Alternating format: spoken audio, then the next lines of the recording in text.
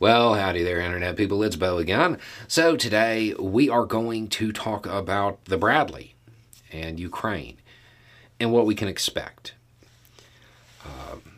So, let's start with this. The United States is providing Bradleys to Ukraine.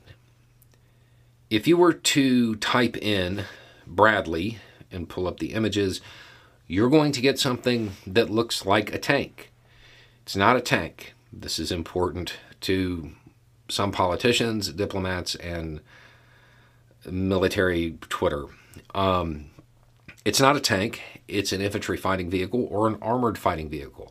I know it looks just like a tank. It's not. It's technically a troop transport.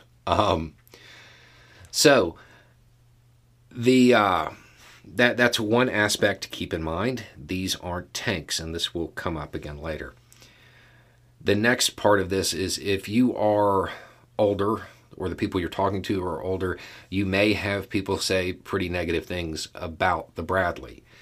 Most of that has to do with its design process.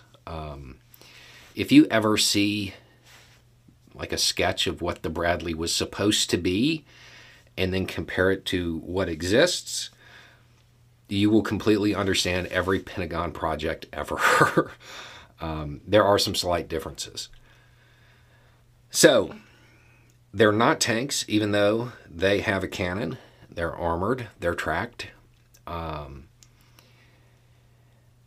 I think that most Americans, especially those who are familiar with military affairs, are expecting these to be used the way Americans would use them.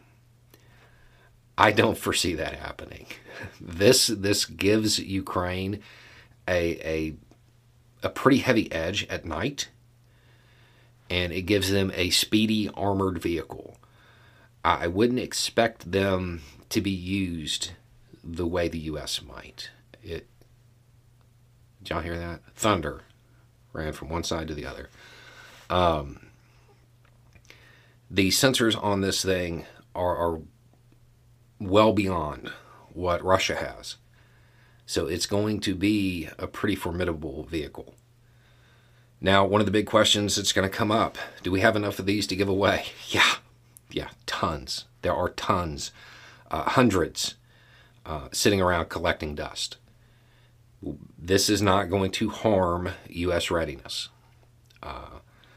In fact, there are some people asking why we gave them so few. The next progression in this, when it comes to providing assistance to Ukraine, the next step would be tanks, because this is not a tank. It looks like a tank, but it's not. The next step would be tanks. This is kind of a line that a lot of politicians and diplomats don't want to cross. Those who are familiar with military logistics, they have reservations as well, because traditionally, when you're supplying equipment to a country, you don't want to give them something that is so advanced they have a hard time integrating it into their way of fighting. Ukraine has proven itself to be wildly adaptable and basically can kind of take anything and fit it into what they're doing.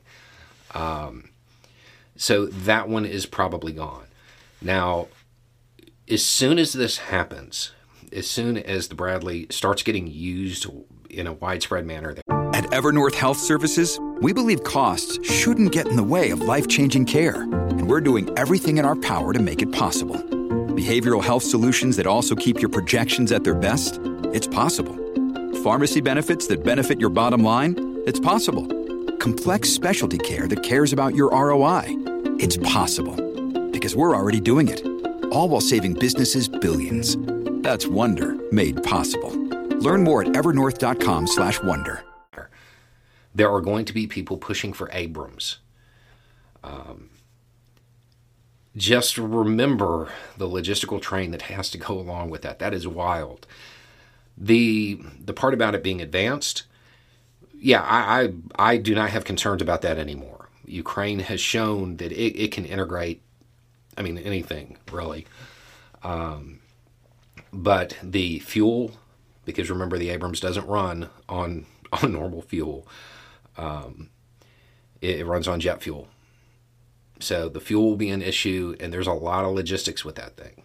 So I know that that's the next logical step, is to provide them some of those. You'd have to figure out the logistics first. The people who are going to talk about Ukraine not being up to running them and all of that stuff, I don't buy that. I think they'll be able to integrate them pretty quickly. Keeping them running, that's something else. I don't know about that.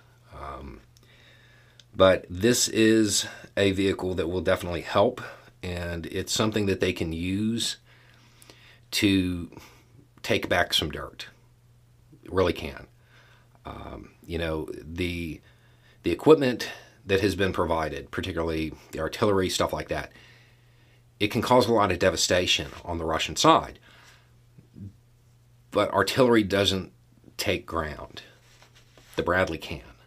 And I have a feeling that Ukraine will use these in a semi-unconventional sense and replicate some successes they've had in other places.